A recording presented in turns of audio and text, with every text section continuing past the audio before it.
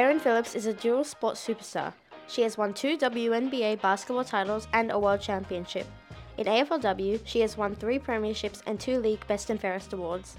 Erin joins me to chat about a new team that she's a part of, along with some other sporting stars. You're a part of Medibank's new ACL United initiative. Could you first of all just explain a bit about what that is kind of about? Yeah, so I joined a new club, the ACL United Club, a club that I really wish I wasn't a part of because to join it you have to have done your ACL, which is a ligament in your knee. But I'm very excited to be a part of this journey with Medibank, which is basically raising awareness around how many female athletes are unfortunately doing their knees, and we want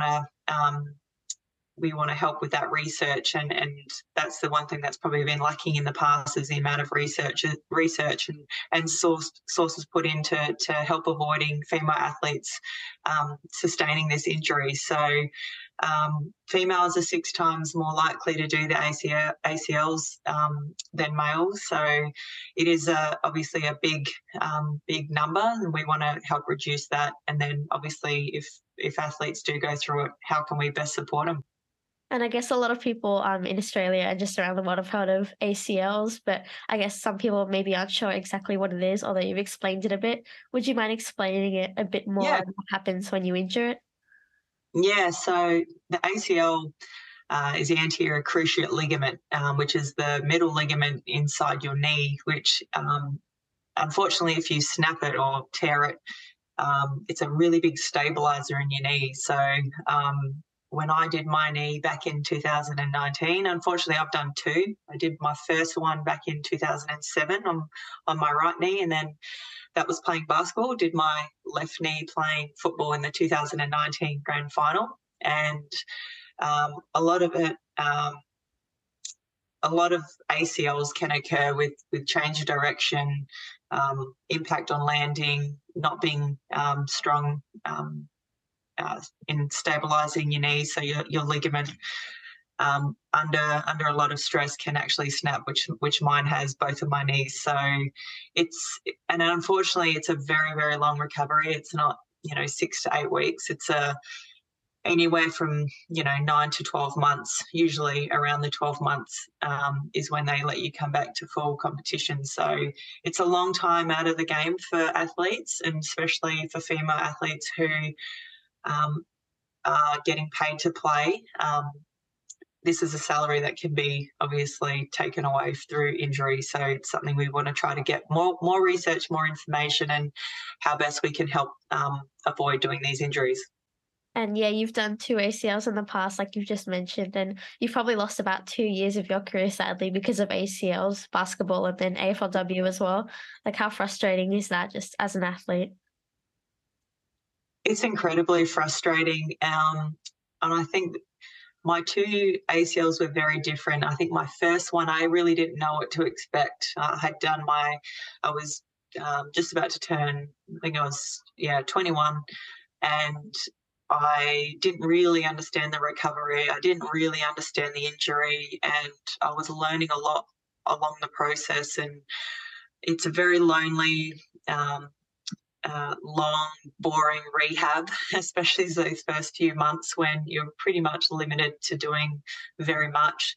And my second one, when I did it, because I knew what I had done and I knew what was in front of me, it was very mentally challenging because I knew what to expect. So I suppose there's good and bad things in that, of knowing what to expect. But I suppose the bad thing is I knew how hard and long and mentally and emotionally challenging it can be to get back from these injuries. But I think the biggest part in what Medibank want to do is try to help support these athletes that go through it. So that's and best try to avoid the injury, and if they do go through it, then how best to support them. And I guess with this new thing that you're a part of, you must get, I guess, lots of offers in sport because, you've been around for a while, you've done lots of things. What made you want to be a part of this? Yeah, I just think because I am an athlete who has done the ACL, I think we definitely need more research. We need more time and effort put into to try to figure out, well, why is this happening? Why are female athletes 6 times more likely to do the ACLs? We need to put more resources into this question, because we're seeing more and more female athletes play sports, more female athletes playing footy, and I just want to make sure that I can play a role in however I can to help raise awareness, get support in this space, so that we can get some research and understanding and training and to why this is happening, and hopefully avoid it. And sometimes it's just unavoidable and bad luck happens, but if we can figure out a way we can reduce that number significantly, that would be fantastic, and that's why I'd love to be a part of it. And how do you think this new kind of thing that you are a part of can kind of help? Because, a lot of women in AFLW and lots of other sports, when they get ACLs, that can kind of interfere with their other life, if they're a mum like you are, or if Mm. they have other jobs or whatever. So, how do you think all of this new research can really just help support women when they do have an ACL, or to prevent it? Yeah, and you're right. I mean, when I did my second ACL, my first one I didn't have kids. Second one I had the twins, and our baby boy Drew was on his way to the world, and I was just I was. I was incredibly emotional, because I felt like I was so debilitated in being a mum, and that was such an important, and it is an important part of my life, of being able to be the best mum that I can. And when your legs, has to be up in ice and you can't move, I was very emotional about that. That was probably the hardest thing, as I didn't feel like I could be the best version of myself as a mother and a partner. So I think as long as we can, I think the biggest thing to realise is that this injury is going to happen. It's going to happen to females, males, more likely in females. But I want to just be a part of, how can we bring that number? How can we understand more? How can we bring that number down? And how can we best support these athletes that are going through it, with a lot of information, a lot of kind of directional rehab of how they're going to get through it. But also the number one factor is, how can we stop it happening in the first place, or reduce that number as best as we can? I think, yeah, because I think that's kind of, really important, because I think I read in research that not knowing why exactly ACLs can Mm. occur so much in women's sports can, even lead to like sexism in women's sport, and people saying that, oh, maybe you guys shouldn't be playing, sport at all because maybe your bodies aren't meant for it. Do you think that if we do get more information, that can maybe encourage the next generation of girls feeling more comfortable to playing sports and not having to worry about all of these ACLs? Yeah. Well, first of all, I want all the girls that are watching this podcast just to don't ever listen to anyone say you should be doing this because of your gender. Like, that's ridiculous. And we're going to put in a lot of time, a lot of research, and make ACL injuries slowly come down, and hopefully that they can grow a lot of confidence and support in knowing that there is so much research now being put behind this, and that they can go out there on the field, whatever they're doing, and just feel confident and comfortable that they're going to be supported. I did just want to quickly go back to the AFLW Grand Final in 2019 again, where you did your second ACL. There was a crowd of 53,000 people there, and there were so many people watching it on TV when you did your ACL, unfortunately.